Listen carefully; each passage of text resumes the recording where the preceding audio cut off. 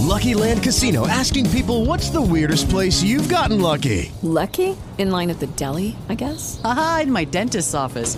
More than once, actually. Do I have to say? Yes, you do. In the car before my kids' PTA meeting. Really? Yes. Excuse me, what's the weirdest place you've gotten lucky? I never win and tell. Well, there you have it. You can get lucky anywhere, playing at LuckyLandSlots.com. Play for free right now. Are you feeling lucky? No purchase necessary. Void where prohibited by law. 18 plus. Terms and conditions apply. See website for details.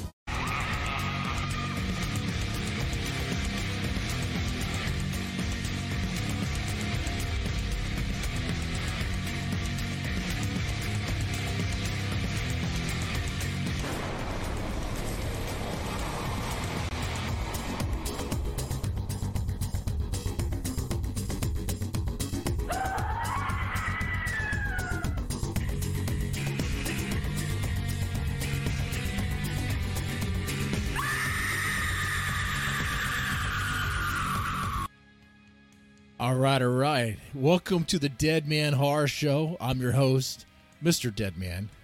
And our guest here tonight is Candace Nola. Did I say that right? Yes, you did. I actually said that right. I actually said a name right. Yep. Wow, you probably haven't listened to the show. It really has very few listeners. But like the running gag is that like, I can never get any of the guest names right. So, I mean... Wow. There's one. I have listened to the show in the past, and it's a pretty easy name to say, and everybody automatically assumes it's a pen name, and I'm from New Orleans, because Nola. And I'm like, nope, that's my real name. It has nothing to do with New Orleans. Oh, okay. Well, that's cool. I mean, I was thinking, should I start off like saying, here's Candace Owens or something else? I'm just messing. No.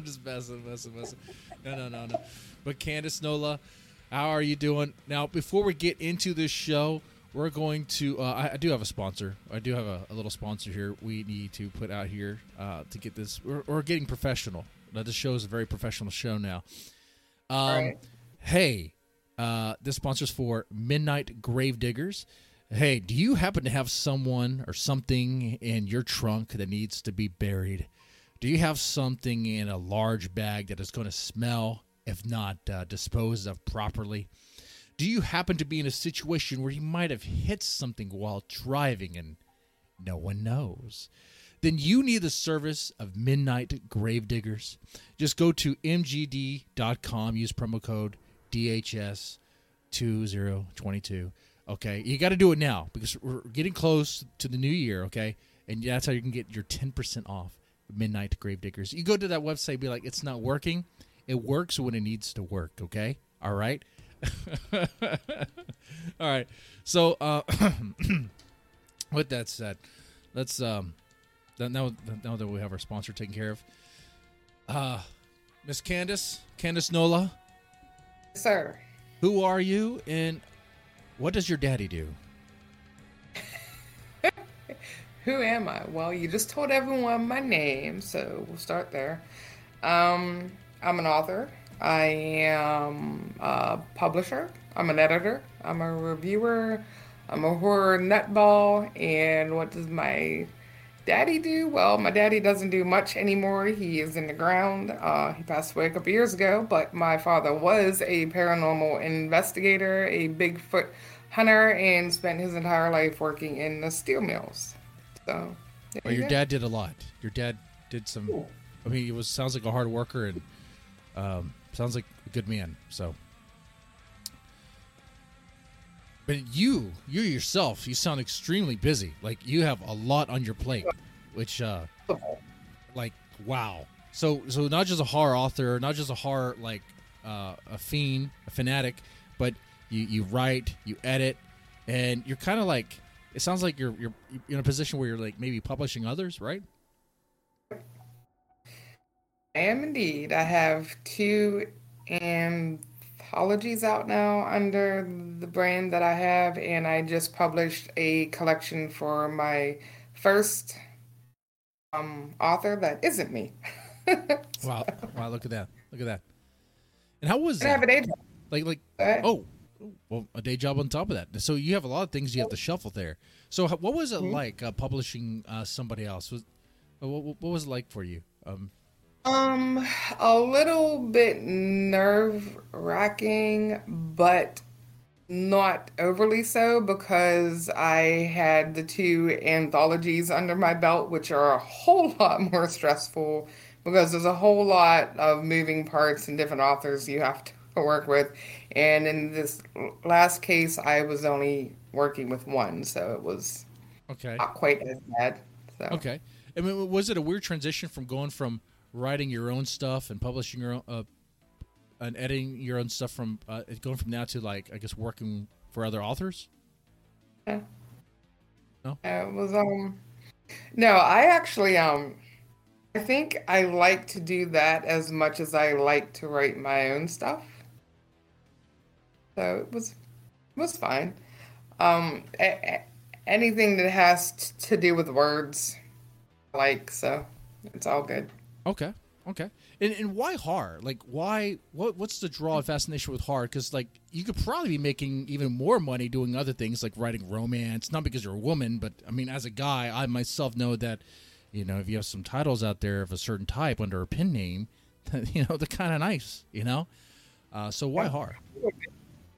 Why horror? Well, my original answer is always I was raised on it. So, as I mentioned, my father was a paranormal investigator, so was So you have it in your family there. my mom and dad. So you kind of have it in your family. You're kind of exposed to like I guess the kind of creepy side of things.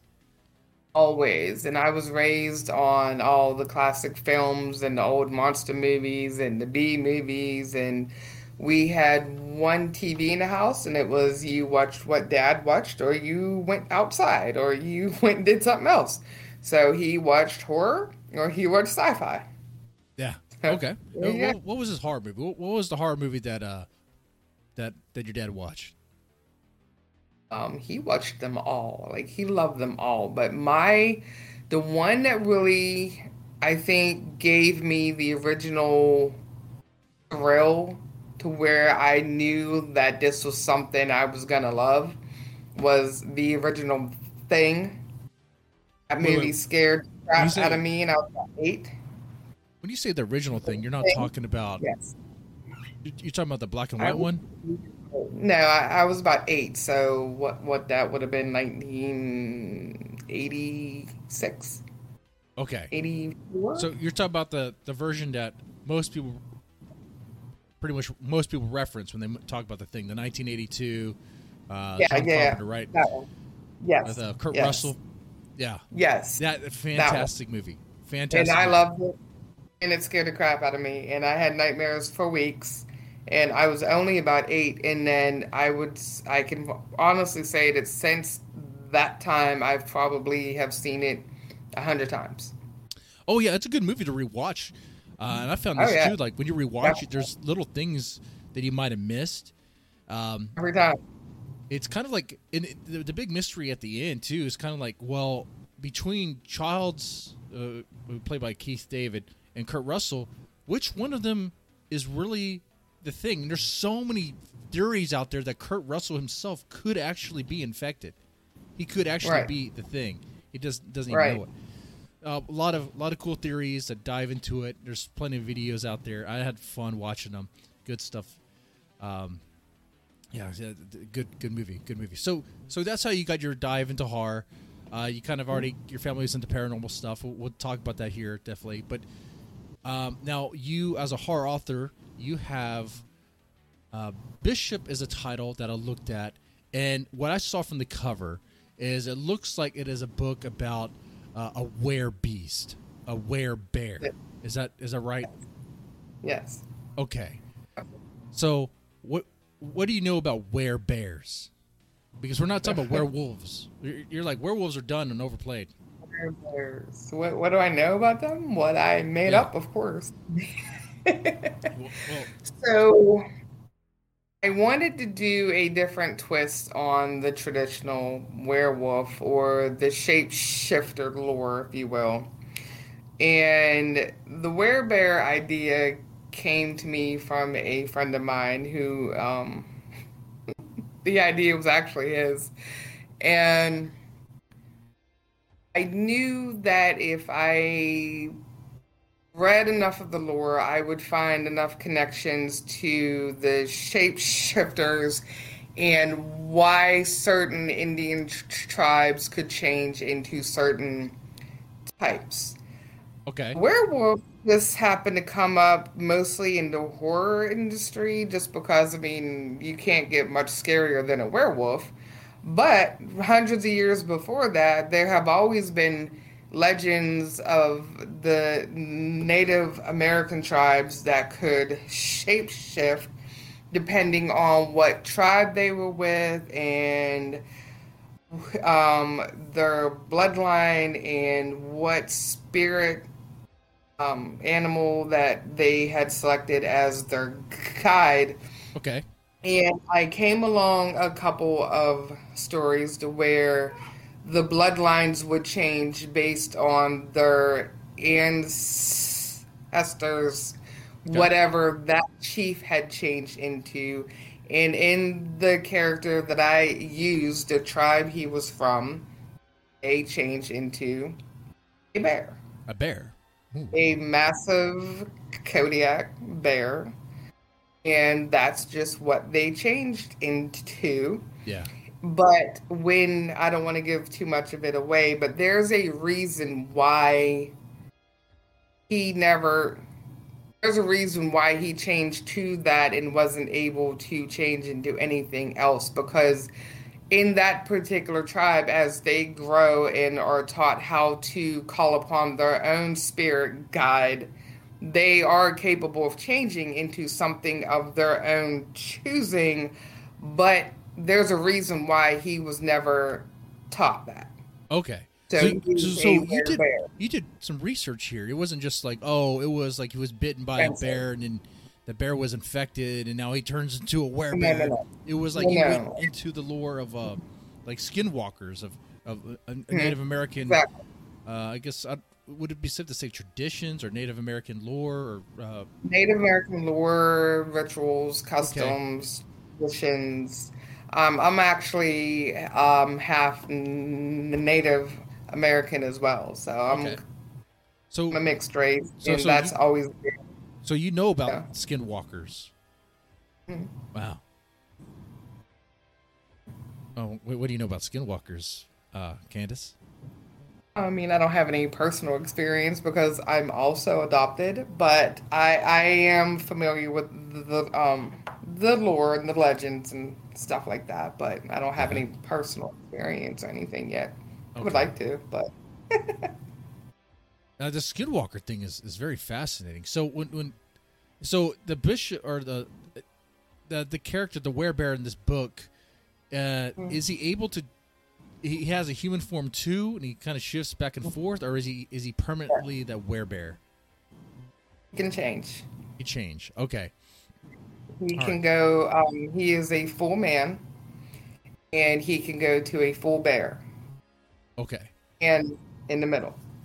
All right. And is it something that causes like a full moon, or is it just kind of like it just comes up whenever? He can change whenever he needs to. So he calls upon his ancestors' bloodline within him to bring on the change. So. Okay. Very interesting. So yeah, I like all the research you did on this. It's really cool. You kind of you don't have to settle for like I guess the campy reason to explain it all. It kind of has some like deep lore there. Kind of cool. Now, a story like this, and I read the preview, and I want to definitely purchase a copy of this tonight. And in the chat, this isn't pre-recorded. If you have questions for Candace or related to skinwalkers or whatever, feel free to ask in the chat. Okay.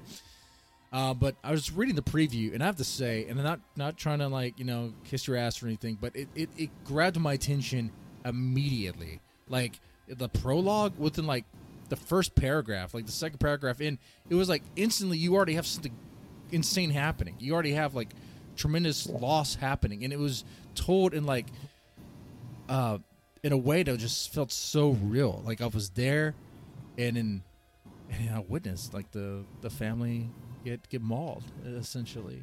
Yeah. That's really good stuff. Thanks.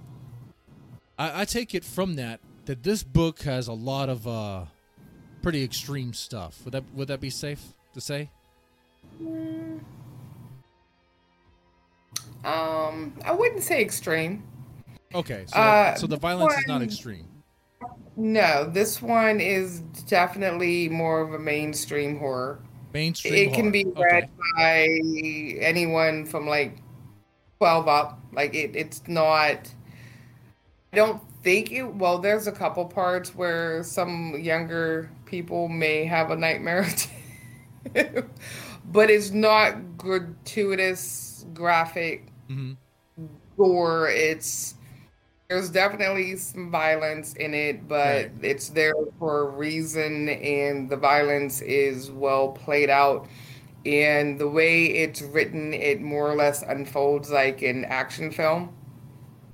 Okay. So think of it as no more extreme than American Werewolf in London or any of those. Okay. So Okay. I don't think this one would qualify as like extreme though. It's a lot more So- mainstream. So not extreme. It's mainstream sort of horror, but there are some brutal moments in it. Some real intense very moments. much so. Yeah. Definitely there. Okay. Other than the prologue, are there some scenes, some situations that you could tease us with, in case for those listening that might be on the fence about this book, about Bishop? Oh, well. Well, if you like survival stories, this is definitely one of those. Which I like, and the whole thing is set out in the woods, so your chances are already slim to none. It's set in the middle of a blizzard in Alaska, so again, your chances are slim to none. And you have a werebear in there that you know of, so what is his purpose, right? So there's something else in there that he needs to take care of. Right. He's not the only monster in the book. Oh. Okay. Oh, is there Yeah. like a? So there's other could be other cryptids in this book, like a Bigfoot, like There's a Yeti? there's a blood feud in the book. A There, blood there's feud. there's a, yes there is something that he needs to confront before it can get to our missing teenager in the book Okay. that he has a feud with. Okay. So it comes to okay, kill or If I guess it killed. right, you're gonna have to say you just let me know, okay? All right, you're probably not gonna tell me, but I'm gonna put some wild guess out there, okay? I get 3 chances. You're cool with that? 3 chances, I guess. Yeah. All right. You want me to tell you if you're right? Yeah. Just tell me if I'm right. If I'm getting Okay. close and all that. Is it this werebear? Is he fighting? Does he have a blood feud with Bigfoot, with a Yeti? No. Okay. All right. Okay, is the blood feud with it's the story set place in Alaska.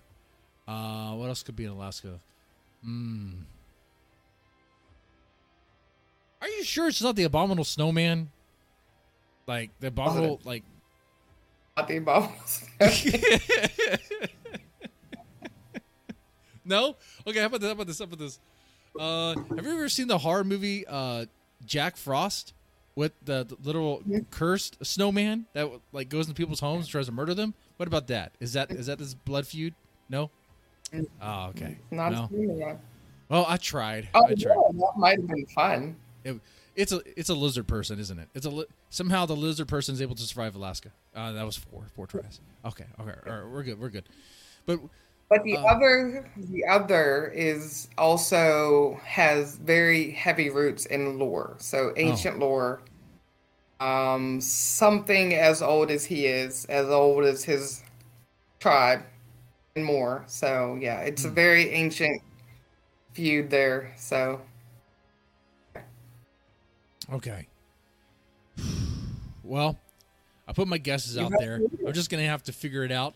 But we didn't even get into, like, we got a little bit of what the book is about, the were-bear, the were-beast. But, you know, what is the story really about, Bishop?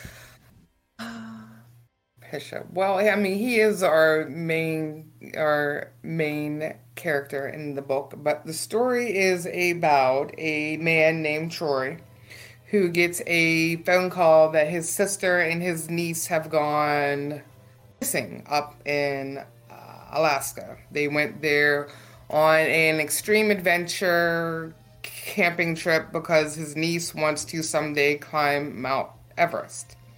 So her and her mother are very much into extreme outdoor sports and hiking, climbing, and being out in the snow and all of that. So, of course, he makes the trip from Washington up to Alaska. He's a very determined man. He's very much like used to having his own way. And his sister and his niece is all he has left. His mom and dad are not there anymore. It's just them. And he wants to join the search. He wants to get answers. And once he goes up there, he learns that one of the top experts in the area that would be the most likely one to help him is a very reclusive man that is not very sociable, not very friendly at all. And even better than that, no one knows where he is or where he can be found. That's Bishop. Of course, Troy's like, well, I need Bishop. Obviously, because I want the best. I need him. And if he's going to be my best hope, then that's who I want. So, of course, they spend some time trying to find him to no avail. And, but of course, he does enter the story because it's Bishop. And it goes on from there to see if he can help Troy find his niece and his sister before this other creature does. And that is a good story right there. A race of time, race to save her before this other creature, this other beast, whatever it is, gets his claws on her, consumes her. Right. So you have a race against time, and you have a race against weather, the elements. Yeah, that was going to ask you too. That being that this book is set in Alaska, which is a very severe climate environment, it looks nice. You know, people say Alaska is beautiful, and I suppose they're right, but like I don't like the cold. I don't really like snow that much. I'll just take the word for it, you know? Same. I mean, it's like if you're lost in Alaska, if you're on the run, like you're trapped out in the wilderness, good luck anyone helping you. Like you're probably going to die before anyone knows that you're even lost, before they even put out a search party, right? Right. I mean, it's crazy. It's crazy. I mean, Alaska is one of those places where if you wanted to murder a lot of people, be a serial killer, and dump bodies, Alaska would be the place to do it. And I say this because there's a serial killer who did that, and he did it quite a while. He just slipped up because one ran away, as it always happens. The Butcher Baker. You know about the Butcher Baker? Oh yeah, the Butcher Baker. He was insane. Really vile, ruthless. And Alaska was like his turf. Right. It's so brutal, Candace. Like you can get lost and just die to the environment. And then you have like nighttime for like 6 months in certain parts. Yeah. It's not a good place to be. Why did they say Alaska's beautiful? I don't understand. I don't get it. Because it is. It's wild. You have just miles and miles and miles of just untouched land, and you have so many different landscapes and environments, and you have the mountains, you have the coast right there, you have the sea, you have the rainforest environment happening, you have just a little bit of everything is up there, and it is a really beautiful place, but it's harsh. It's definitely not for the weak or the faint-hearted. I mean, I wouldn't think so. It seems like a place where you'd have to be really hardened to survive there. I mean, you can't be some runaway. Like, right. It's just. I mean, is that the reason why you chose Alaska? Were you looking for an environment that was like like harsh and severe, where the wilderness itself is kind of like The Thing. You know, The Thing is set in Antarctica. Yeah. So it's like, okay, that environment there, you're isolated and you're on your own, and the environment is going to kill you. You're going to die there. That was partly it. But I needed a location too where the lore would make sense. So the lore behind our main character in the book makes sense because there are plenty of indigenous tribes that are still there. And the lore for what he goes up against is also found nearby in the area to where it would be plausible that it could be found there. Okay. So I needed somewhere where the lore would make sense, but where the environment would be every bit as deadly as what the other entity is. So. Right. Well, it's definitely a severe environment. You chose the environment right. Do you know about the Alaska Triangle? This is something I've discovered right before doing this stream. It's insane. I didn't know this was a thing, but apparently, I guess people disappear quite a bit in Alaska. It's, I guess, it's a remote area famous for alien abductions, Bigfoot sightings, paranormal.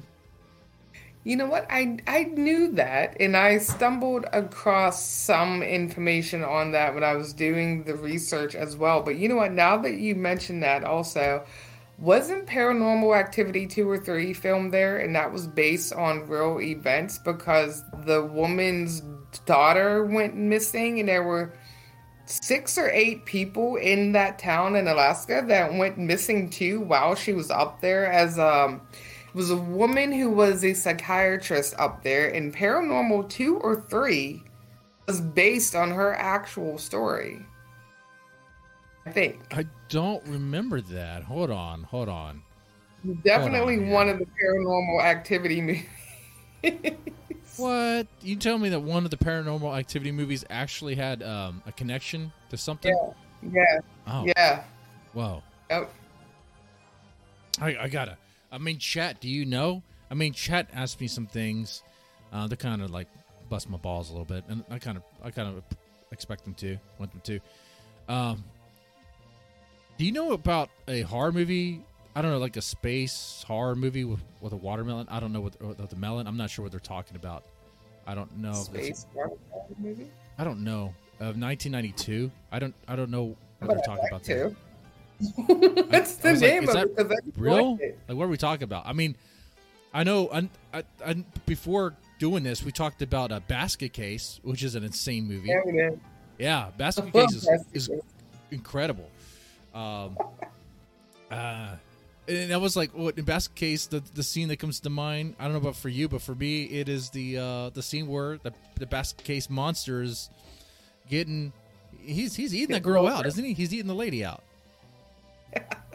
He's getting frisky, yeah. He's getting frisky, man. He's getting laid. Man. He was an evil little bastard. He's an evil little bastard, but there's something charming about him. Has to be. He got married, right? Did, yeah. Found the bride. Yeah, if a basket creature, a basket monster, like in Basket Case, can get married, then those, I guess, incel types that are like, oh, I'm so ugly, I'm not a Chad, I can never get laid. What are you doing, man? Just try it, okay? Well, maybe they should jump in a basket and then go from there. Yeah. Become a basket monster. Become a basket monster. Oh man. Okay, that was just silly. But going back to Alaska stuff, there's something I want to. Yeah, that's right. The Alaskan Triangle. You mentioned the Paranormal Activity thing. I'm not sure about that. Definitely would love to be fact checked on that. You could possibly be right there. It's just Alaska is a place where there's a lot of disappearances. It is crazy how easy it is for people to just disappear. I wrote something here. I'm not sure how accurate this is. It's estimated 16,000 people, including airplane passengers, hikers, locals, tourists, have disappeared within the Alaska Triangle since 1988. That's quite a bit. quite a bit there. It seems pretty easy to just disappear. Yeah. You know, with that environment and how harsh it is. Do you think I would stand a chance? I wouldn't stand a chance. Well, that was my next question. If we were together, if you and I were survival team, okay, we're out there, okay, it's Survivor, like extreme, okay, and we have to survive. Like, are we surviving? Like, what are we doing, Candace? What are we doing? I mean, to be perfectly honest with you, yeah, you would have a chance if you were with me. Yeah. Oh, wait. What skills do you have? What's your skill set? My father was a hunter, a hiker, very much outdoors man. I was raised in the woods. I was raised hiking and fishing, and I can skin a deer, I can cut meat up, I can start a fire, I can cut wood, I know how to stay warm from the elements, I know how to build a shelter out of snow and pine branches, and that's where a lot of the survival tips in the book itself come from, because I made the 14-year-old. She's a bit of a survival, I won't say expert yet, but that's kind of her thing. And a lot of what I know how to do that my father taught me, I put into the book. And she has this little fascination with how to survive in the elements. So there's a lot of those little things in there that I worked into her character in the book, which is why she survives probably a lot longer than than any other 14-year-old would. So you have skills. You have skills, and you know what you're talking about when you're writing about those skills. So it sounds like you would be the alpha. Is what I'm hearing, Candace. You would be the alpha. I would be the one who stays at camp, takes care of things. Okay. Yeah, fresh water. All right. Yeah, I'll find fresh water for us. Okay. Yeah. I'll make sure things are nice at home. You know, nice at the campsite. Okay, and you do all the heavy hunting and all that stuff. Okay. Stuff. I'll, so we can survive. All right. Yeah. All right. I like this. I don't know if we're going to survive the whole time, but we're certainly not going to die the first night or two. Oh, that's good. That's good. Well, at least survive like 3 nights. Long enough to see a cryptid. Yeah. Long enough to see a cryptid. I think if we're going to find a cryptid anywhere, like Bigfoot or like a Yeti, I think it would be Alaska. What do you think about that? Yeah. I think you can find a lot of things out there, but I would think if you're going to go hunt anything of that type, your best chance would be somewhere that's as wild as it can be. I don't think I'm going to find one walking, downtown Pittsburgh. I mean, maybe that's a good camp. Oh, maybe it's a Yeti, a Bigfoot walking downtown Pittsburgh, like dressed as like in a Halloween costume or something. Maybe he has dressed as Michael Myers or whatever. I mean, you wouldn't even know. It'd be a disguise, but probably not. Be one hell of a big Michael Myers. Yeah, it'd be really convincing. You're like, oh crap, damn, dude, he's jacked now. What happened? It'd be like the Rob Zombie Michael Myers. That's what it'd be. All right, damn. Hey, you've seen that movie, right? Everyone's seen that movie, the Rob Zombie Halloween remake. It's like, how did that? I'm just going to say this. It's going to sound kind of crass, Candace, but how did that kind of pudgy little kid become so freaking jacked on a diet of, what do they feed you in a psych ward, which would not be much. Maybe a combination of meds and wanting to throw people through a wall, and maybe he just lifted his cot a whole bunch of times in the room, or I don't know. I don't crazy, know because right? Yeah. Like that's one of those things. I'm thinking back on, there's certain horror movies, certain things where you're like, how does that make any sense? How did he get so jacked? How did he become such a freaking? This comes out like fit and just in shape and just muscle bound. Like if you ever worked at a psych facility or seen what they feed you, it's scraps. I was in a facility for like 5 years. Okay, it's pretty much, ham and cheese sandwich. Some sides. It's no protein, hardly any protein. Yeah. So it's horrible. Very soft foods. Yeah. Yeah. So, what other cryptids do you think would find? Because it sounds like you believe in cryptids. Like you think they are real.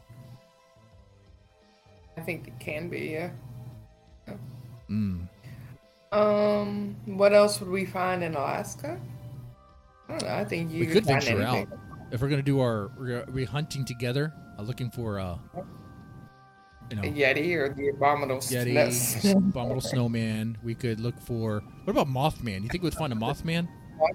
Nah, I don't know if we would find a Mothman there. According to his lore, though, he tends to be around warmer places. Right. Yeah. I don't know if we would actually find a sort of Mothman type creature, but we might find a troll. A troll, definitely a troll. We would see a troll, and it would be horrible. I don't think we would survive that. No, You might might. survive that. I might. Yeah, but not me. If anything, I would try to see if I could become the troll's bitch, and maybe I can comfort him. Maybe the Because they're troll. like mountain size.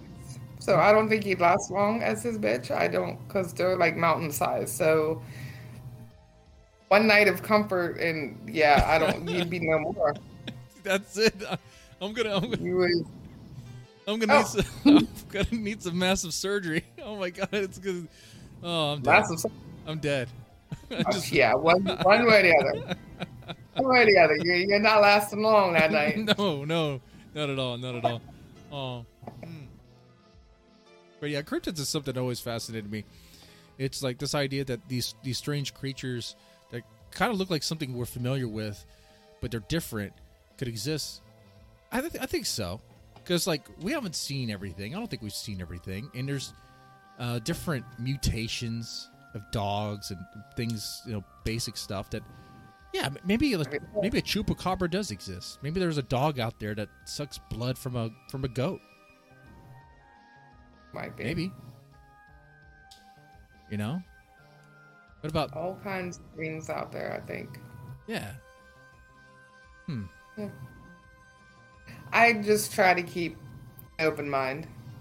Just because the world is gigantic. Like, there's no way we know everything that is out there, and we haven't explored every single surface, nook and cranny and cave and volcano and underground system or ocean or lake. Like, you can't honestly say that we know absolutely everything that lives on the earth, let alone in the ocean. Right. I mean, we still have much more of ocean depth to explore. Like, we don't even what was it? We know more about space than we do about our own oceans. It's crazy. Right. And people will be quick in the comments or whenever we talk about this stuff to be like, oh, but we have satellites, we can see everything. It's like not enforced, man. Like, do you understand that satellite imagery can't penetrate through freaking trees? Okay, Right. All right, like thick trees, like the wilderness that Forest. you would imagine in like a rainforest, thick forest, Or cave. Alaska. Yeah. Right. Underground cave systems, like, they can't see down in there. Like, Yeah. I guess I think it can somehow, but it's like, okay, guy, you play too many video games. You watch a lot of sci-fi stuff. You okay? We're not doing that. We don't have that stuff. Okay. right. Yeah. The idea that there's some weird, strange, outlying creatures is definitely real. I think so. I mean, possibility. One other thing here about the cryptid topic is: do you have a favorite cryptid? Do I have a favorite? I don't think I've ever been asked that one before. I mean, your dad was a Bigfoot hunter. Oh yeah, huge. I would say that one's probably my favorite legend, I think. Probably because I grew up listening to tales of Bigfoot and stories about Bigfoot and all of that. But I am rather partial to the Mothman and the Goat Man or the Goat Men, I believe, because there's more than one of those. I think those are fascinating and bizarre creatures. Yeah. Yeah, I suppose like Bigfoot would have to be my favorite just because of my dad and all the stories. And the man could tell you some campfire tales to be sure. So I mean, those would be some good tells to hear. I mean, there's when you mentioned there were pretty good examples of cryptids. I have to say the Mothman is really good. I mean, that seems to be a favorite. When people see the Mothman, something bad is about to happen. The Goat Man's interesting. Yeah. Because the Goat Man's something that like even ancient civilizations have like referenced the Goat Man in various ways. Like, I mean, so maybe it could be real. I think it is. Now, being that your dad was in paranormal stuff and your family was in paranormal stuff, what do you know about shadow people, Candace? Shadow people. Shadow people. Let's get into the shadows. I know they're real. Okay, wait. Now you're talking to a skeptic here who had a short on this channel that was it got a lot of views for a short. And Okay. I always thought that shadow people was like tied to well, let me put it this way. If you see shadow people, you might be using crystal meth. Is that true? Like, is it connected with that? Like, do I have to use meth to see shadow people? Is what I'm asking you, Candace. Nope. No, so I could see shadow people without using crystal meth. Okay. How? So, where do you live? State? Texas. Great state of Texas. I think shadow people are allowed here. Yeah. If you go to, if you really want to see one and become, join me in this and not be a skeptic, you should travel up to Waverly Hills.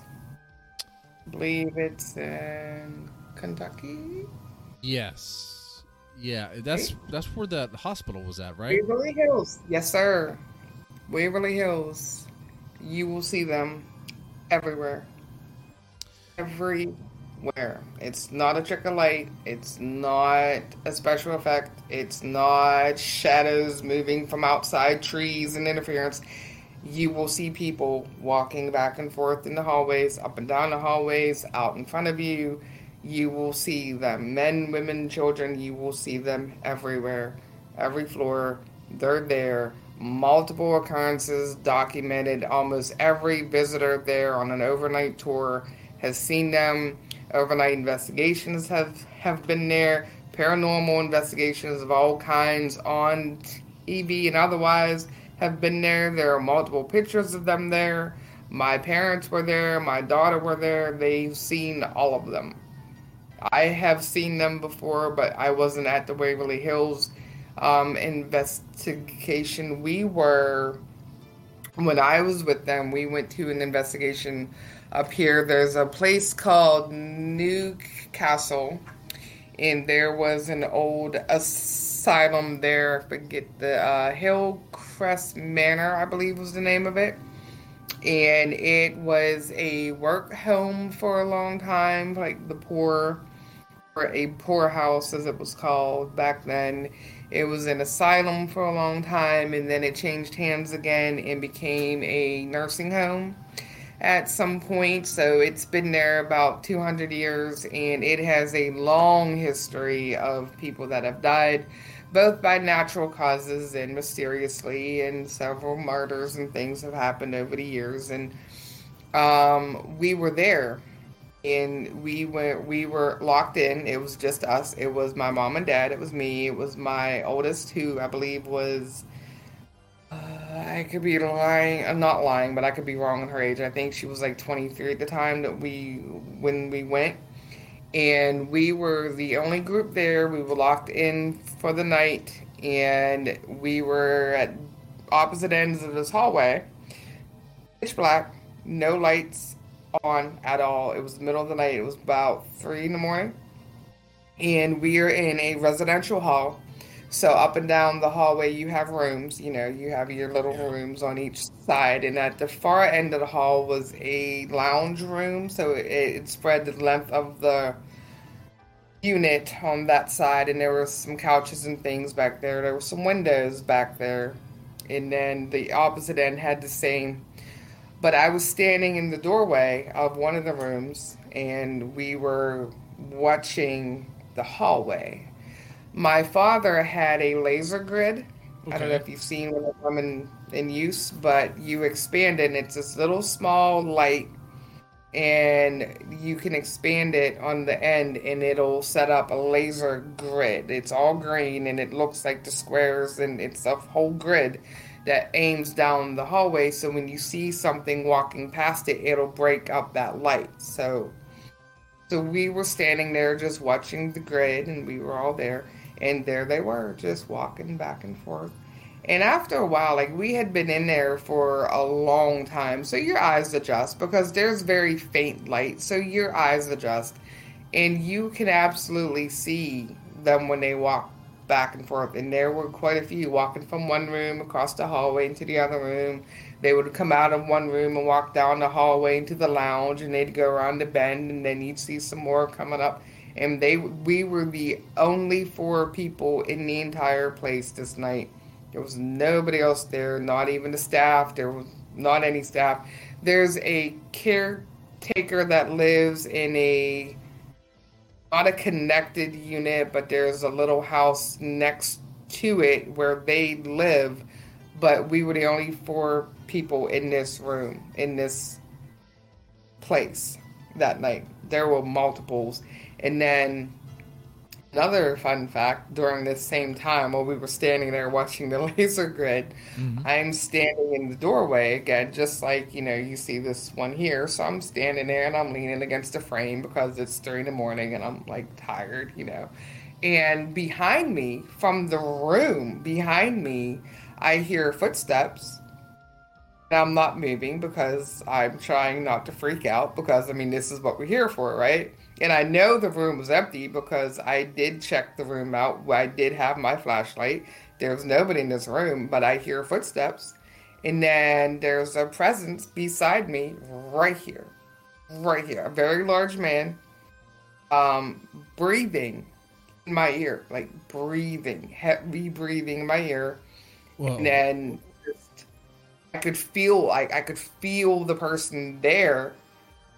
And I'm just standing there. I was like, okay. And I'm just waiting to see what was going to happen because at that point I was like, well, I don't want to move because this is cool, but I'm terrified. But this is cool, but I'm terrified. And his presence is just there. And then I hear the footsteps again. And it went out of the room and down the hallway. And it broke up that light. And then, it went on. And oh, like you weren't worried that it was going to hurt you in any way? No. Do you know of any situations where immediately after I left the room and I went down to where my mother was? Yeah. Are you aware of any situations where a ghost or a shadow person has harmed somebody? There are stories, and my mom and dad definitely had some stories. There are evil entities out there. There are evil spirits out there. There are spirits that will try to hurt you, that will try to cause you harm because the person they were in life is basically the person they are in their afterlife. They're angry, they're very violent, they're mean, they try to do things to hurt you, but the truth of the matter is the vast majority can't generate the energy to harm you. You may feel a heavy presence, like heaviness. It can drain you, like mentally. Like you'll all of a sudden feel like overwhelming depression or anger or sadness, fatigue. Like they can be very mentally, they can wear you down like that. only the strongest, the very strongest ones are able to like pick up small things, maybe throw them at you or cause things to fall off the walls, like different things like that. But these aren't usually things that can happen consistently because it takes a lot of energy. So I got a couple questions here about the story you told me about the grid thing. Like now, how do we know that like it was figures moving back and forth and not something else, like some sort of? You can see them. Your eyes adjust. You can fully see the outline of a man or a woman. You can see arms and legs and heads and And like when you say see them, like how clearly are they? Like do you have to squint to see them? Are they kind of faint? Like what are we talking about here? They're clear. So imagine if you were walking down a dark hallway. Okay. And one room at the far end has a light in it, right? So you're in the dark hallway, and then you see a person walk past the lighted part. You wouldn't be able to see them plain as day because you're too far away, but in the dark hallway where you are, you can plainly see their outline, right? Mm-hmm. That's what they look like. Interesting. So, in what is a shadow person really? I mean, is it Spirit. a spirit? Energy. Okay. And when you say spirit, I mean, what does that mean? Is that like a soul? Is that just Person that doesn't know that they've died. okay? Stuck here. They either don't know they've died, they don't want to accept that they've died, they don't want to move on, they're not ready to move on. They're just here. They're still here going about their routine. And I asked this because, like, I've been intrigued by this topic for a good while. I used to dabble in a lot of the kind of, I guess some may say kind of fringe and weird stuff like Wiccan stuff. And I was aware of spirits and things like that. But I never actually saw one. I tried many ways to channel them, to bring them to me. It just never really happened. You can't call them. And I wonder, is it something like in your bloodline that helps you see them? Is there like is there a reason why certain people can't see them at all? Like, that's what I'm getting at. Well, it would depend on where you are. Is there a reason why there would be a shadow person where you are? So, are you in a haunted house? Did somebody pass away there recently, violently, anytime in the past? Maybe tragically. Not everyone who passes away that becomes a shadow person or an entity or evil spirit or whatever, they don't all have to die in a horrible way, but it's usually a violent death or something very sad, like a child who suddenly dies and wasn't ready to die and didn't know they were going to die, or things like that. Like, those tend to be the ones who don't know they're dead, don't know how to move on, aren't ready to move on. So it all depends on where you are. Like, what type of history does that location have? How recently did that person die? Okay. How willing are you to accept what you may not want to accept? Well, because that's what I was getting at. Like, have you ever found yourself in situations where you see a shadow person, but someone around you does not see it? Oh, yeah. Okay. Because I'm kind of curious about like why they wouldn't be able to see it. If it's because they're not willing to accept it, or if there's something like they just cannot see it at all. Like maybe some like physical attribute where they just cannot see it. They can see them, but they tell themselves it was a trick of the light. It was a shadow from outside. It was this. It was that. It was the moon passing through a cloud passing over the moon. It was. I kind of wonder about that, Candace. And I'll tell you what, because not all, with our vision, not everyone sees color the same way. Not everyone sees the same way. Period. Right. That's true. There's different little things that happen. People need glasses to correct their vision. So would it be possible? Not only is it that they just can't accept it, but they just cannot even see it at all. Is that a possibility too? Yeah, yeah, because you have those people that are colorblind, they don't have good vision, they can't pick up on it as clearly as others.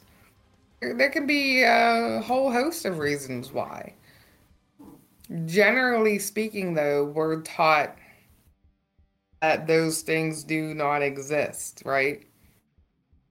So Yeah. let me ask you this since we're on the subject of this. Have you ever been around a baby, an infant who just stares at a light and smiles, or stares heavily at one section of the room, corner of the room, and they're just smiling and waving and talking and babbling?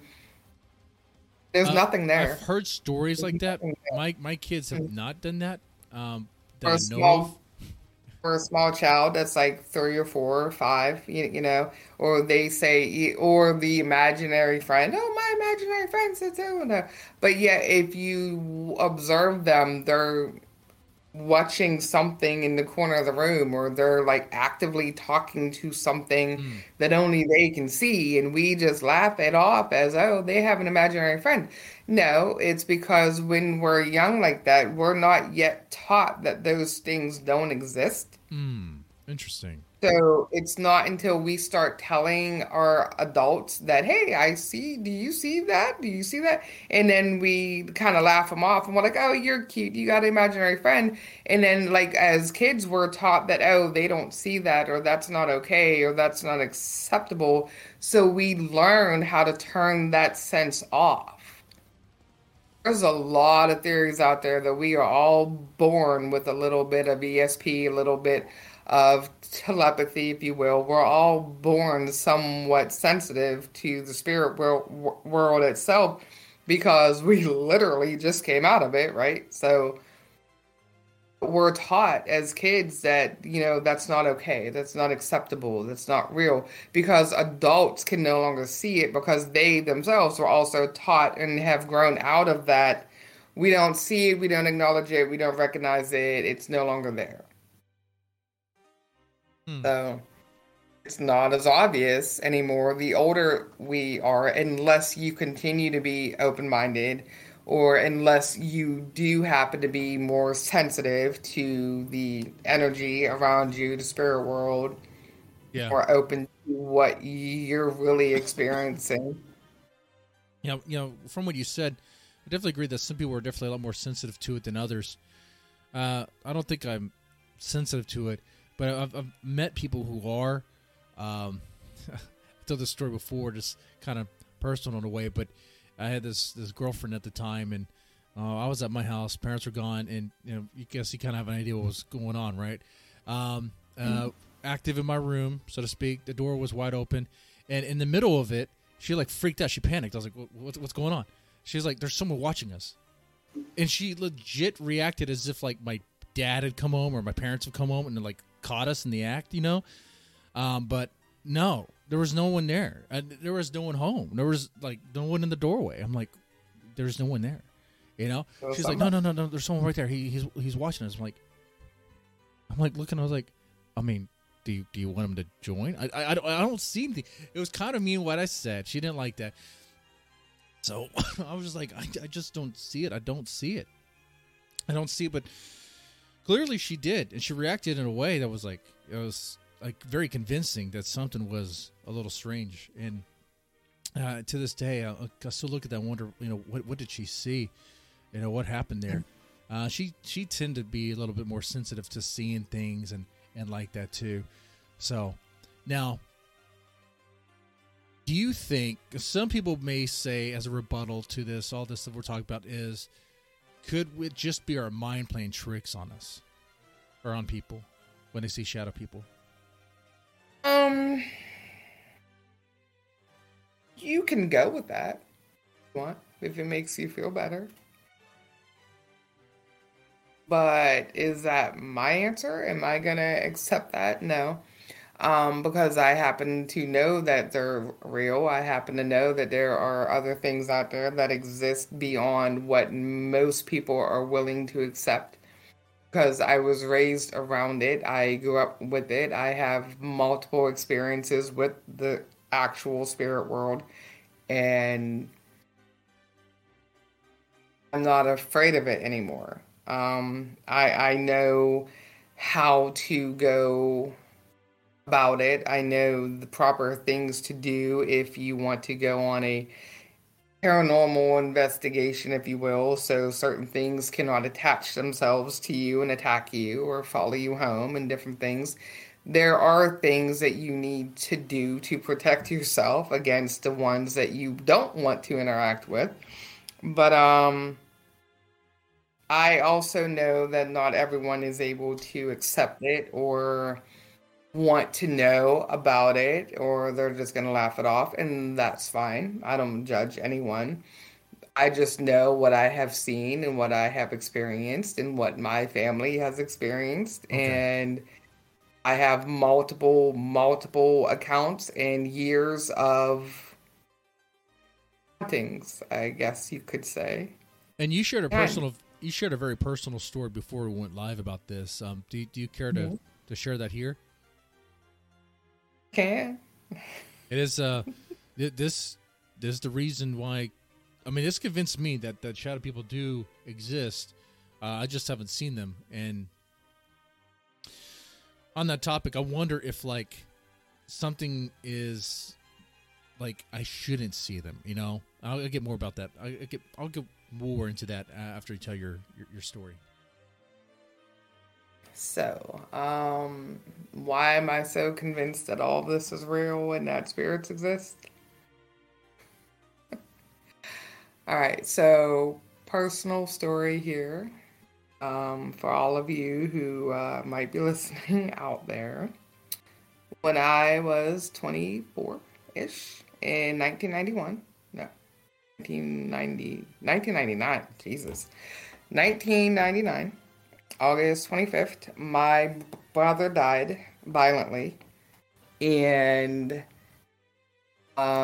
without going into the details of all of that, that very same night we were at my mom and dad's and going through, you know, the motions and things like you will, and everybody is kind of just in shock and all of that. And it was about 10 o'clock at night.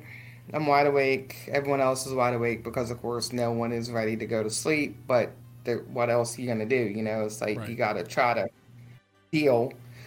So I'm in my room, my old childhood room, which was weird. And my mom and dad had, we had, at the time, there was carpeting on the floor, almost like a shag carpeting, the kind you can kind of hear when you walk across it. Yeah, right? And the door to this room it fit so tightly against the floor that every time it opened, you could hear it kind of slide across it and stuff. And it had been that way ever since I was little. You know, so I'm in my room, I'm laying on the bed, and the door opens all the way. You can hear shh open. You can hear footsteps, and I'm just laying there thinking it's one of my kids, it's my mom. I'm in no mood to like turn over and see who it was yet. I'm thinking, all right, well, they're just going to come over here with me because my kids were there, my mom was there, everyone was there. And I don't, like, no one speaks because I was like, oh. I said, are you okay? I think is what I asked because I'm thinking I'm talking to my mom or one of my kids or whatever. And there wasn't an answer. So I kind of look a little bit and there's no one there. But the edge of the bed goes down, like dips down. Oh, okay. My brother was 6'3" and weighed a good 325 pounds. This is not a small man. He sat on my bed, on the edge of the bed. The bed itself dipped down, and I could feel his hand right here. He's like, it's going to be okay. Heard his voice, plain as day. Could smell him. Now, by the smell, it's not a pleasant smell at the time because he had just died. And like I said, it was bad. There was a very heavy smell of blood. And underneath that was the aftershave that he wore all the time. But the most overpowering was the scent of blood. And I was scared and I was freaked out, but I knew I was awake. I'd been awake the whole time. My eyes were open. There was nobody there. I saw the bed dip down. I'm looking at the indent in my bed as I'm laying there, and he's sitting there. And I could feel him. I could feel him just like I can feel this. I could felt his hand. I felt his touch. My skin turned warm where his hand was. I could feel him. And he said, I'm going to go check on Mom. He stands up. The bed rises up again, back to flat where it was. The footsteps, the little cost arrives, the door closes. Yeah. I heard footsteps down the hallway. My mother's bedroom door opened. And the next morning, she came to me and she's like, did you have something weird happen last night? I just looked at her. I said, he came to visit you too. And she was like, yeah. And she started to cry. And then when my oldest daughter woke up, she was about 9, she said that Uncle Al came to visit her and told her that everything was going to be okay. This went on for the next 10 to 11 years at my mom and dad's house. Damn. Years. So it was something that everyone saw. Everyone had a similar story. Everyone has experienced him. Everyone smelled him. Everyone could see him at different times. It took a while before we could see him, but we could see the footsteps. We saw the doors moving, open and close. He sat in a rocking chair in the dining room. A lot of the nights in the rocking chair would move, and you would go out there and you could smell him. You would smell that blood smell before you saw or heard anything else. You knew he was there because that smell would overpower the room. And then as time went on, we began to see like a manifestation. Oh, okay. His outline. Like you couldn't see him like you can see me, but there were different times where you could definitely see his shape, different things. And then there are different pictures of him that we have on film where he had, during this one time, we had a birthday party for my mom and dad, and we had taken a picture of them in the dining room. So if I were to be there where they were, so imagine my mom over here and my dad here. Mm-hmm. When we took the picture, my brother was leaned over them with his arms around them, and his face is right in between theirs. And it's clear. His face is very clear. His haircut, the glasses he wore, his shoulder width, his arms, and he's there like hovering over my mom and dad with his arms around him. This was back in 1999, so this picture would have been taken in 2000. It was taken on a camera. We didn't see the film until the next week, and it's very clear. Now, when you say it's very clear, like, is it as clear as everybody else's picture, face in the picture, or is it a little? No, it's blurry? A little blurred, but not blurry. Like it's more like a very clear outline of his face and everything. So if you were to put like a I don't want to say like a bright spot or something over his face, it's very hard to explain because you can plainly see his face and everything. But it's more like if you were to take a negative of a picture and put it over that picture, his face is in like the negative relief, and then their picture is in the regular clear.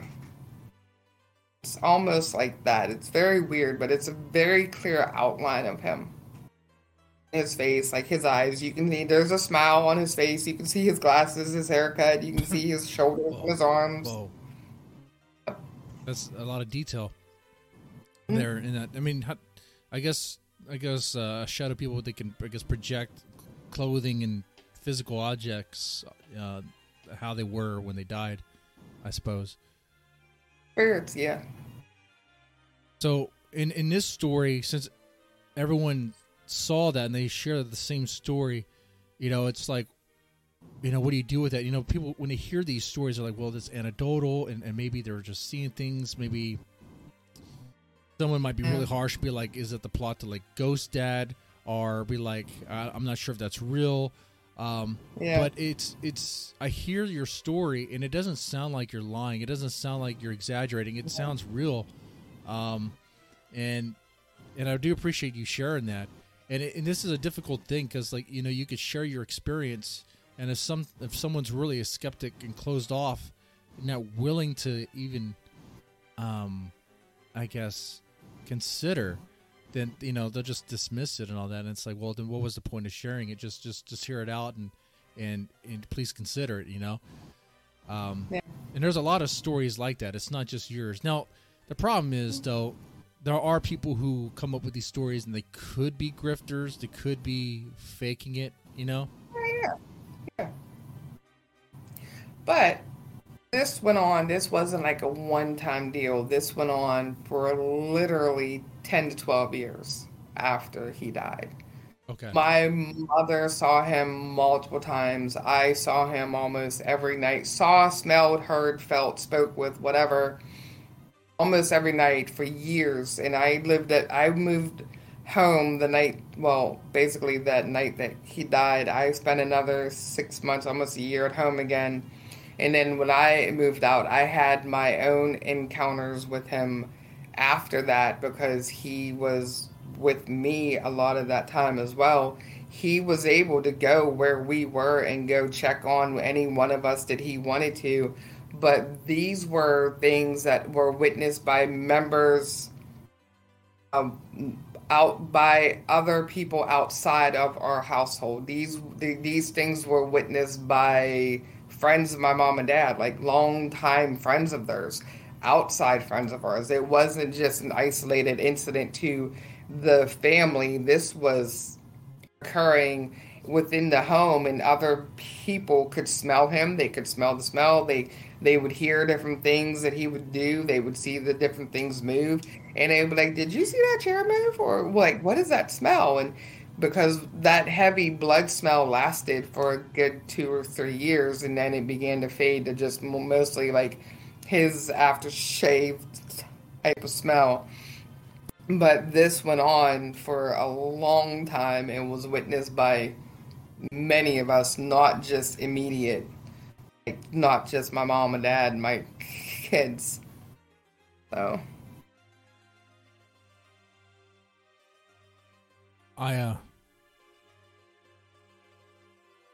that story is really good, and I believe you. I think you did see something. I think when you shared that other people saw that and felt his presence, that you're being genuine there. I said before you were sharing your story that I think there might be a reason why I can't see them, and it's kind of like maybe I don't want to see them really.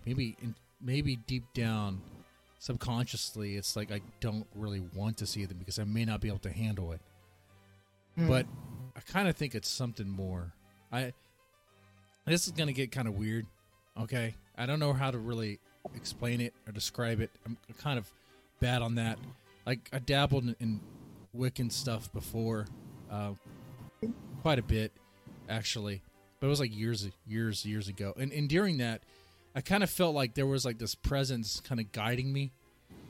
And that same presence is still kind of around, and it doesn't want me to see it for some reason. And like, it's like when I try to see it, it's like it protects me.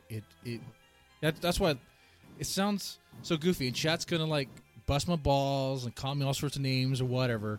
That's why I lit the incense there. It may not mean anything, it may not do anything, but supposedly it's supposed to help with I guess protection. I don't know if it's really going to do anything. I don't really know, Candace, about some of the stuff, I dabbled in before, but that's where I'm at with it. That's where I'm at. Does that make sense, or is that just a bunch of words salad that I just gave you? Was that word vomit? Yeah, no, it makes sense, because if you were dabbling in Wiccan stuff, I'm going to say, I'm going to assume you were dabbling on the right-hand path, not the left-hand path. Oh, you mean And, like wait. You mean like the evil path? yeah. I mean, Yeah. I flirt with like. Well, I don't think I've really done anything demonic. I mean, I wear like, I do sometimes for the show wear like the satanic pentagram, but Yeah. I never really dabbled into that stuff. I was Wiccan, really more the first rule of pure. Wiccan is to do no harm, right? Right, do no So harm. that's So right. That is the first law of Wiccan.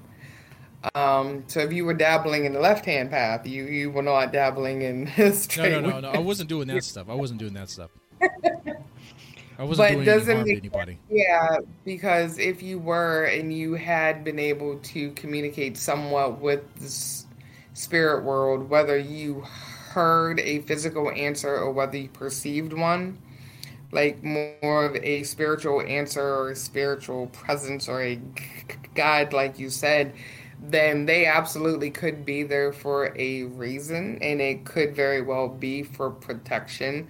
Or if you were trying to call a spirit guide to you, then maybe someone answered you. Maybe. Protection is good. I wouldn't necessarily call it a wrong thing. And if you feel like it's protecting you and you don't feel a sense of fear or evil from it whenever you feel that, then that's probably a good thing too. And there probably is a reason why it's there. Okay, so Sort of like a guardian angel. yeah, kind of guardian spirit What's that? sort of thing. And it's just a precaution, and it may not mean much, but I found some ways things just kind of. I kind of found through my journey that it does kind of make sense. It does kind of work, but it doesn't work the way people think it does. Like it's not like the whole Wiccan spells stuff, and it's not like it just instantly conjures something. It's more subtle. It's more like behind the scenes, sort of. Depends on what you know. I guess so. I guess I'm a level 1 mage. But Level one. level 1. Level one. Well, this was a good talk. Oh, we didn't get into your favorite horror movie. We didn't do that. But this was a good chat, Candace. Definitely have to bring you back on to talk more about horror related things, and who knows, maybe other spiritual things as well. It'd be kind of cool. I kind of like this. I really like this. I really appreciate you coming on and chatting with me and with the maybe the 6 live viewers, and then other people will see it afterwards, and especially on the podcast feed and all that. So, Okay. thank you. And Thanks. anything you want to say before we wrap up? Thanks for inviting me on. It was fun. If anybody wants to know anything about me, they can find me on my website, Uncomfortably Dark, because I'm uncomfortable all the time and I write about dark stuff. So, easy name, Uncomfortably Dark, and all my books, links, and all that are out there. So. Okay, sounds good. And the chat's a great chat interaction. I know there wasn't much. You guys were having another conversation about some drama stuff with Euros. I know nothing about that.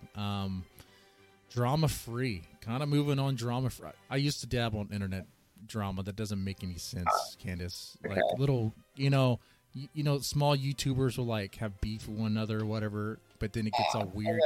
You used to do that. By used to, I mean like literally like I stopped doing this like weeks ago. So it's turning a new leaf. Actually, 2 weeks ago, 2 or 3 actually. Okay. So. Well, Anyway. congrats on your new leaf.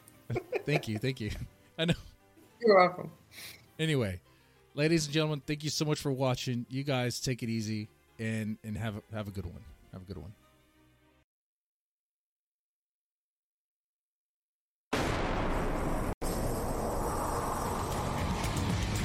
Hello, it is Ryan, and we could all use an extra bright spot in our day, couldn't we? Just to make up for things like sitting in traffic, doing the dishes, counting your steps, you know, all the mundane stuff. That is why I'm such a big fan of Chumba Casino. Chumba Casino has all your favorite social casino-style games that you can play for free anytime, anywhere with daily bonuses. That should brighten your day a little. Actually, a lot. So sign up now at ChumbaCasino.com. That's ChumbaCasino.com. No purchase necessary. VGW Group. Void where prohibited by law. See terms and conditions. 18+.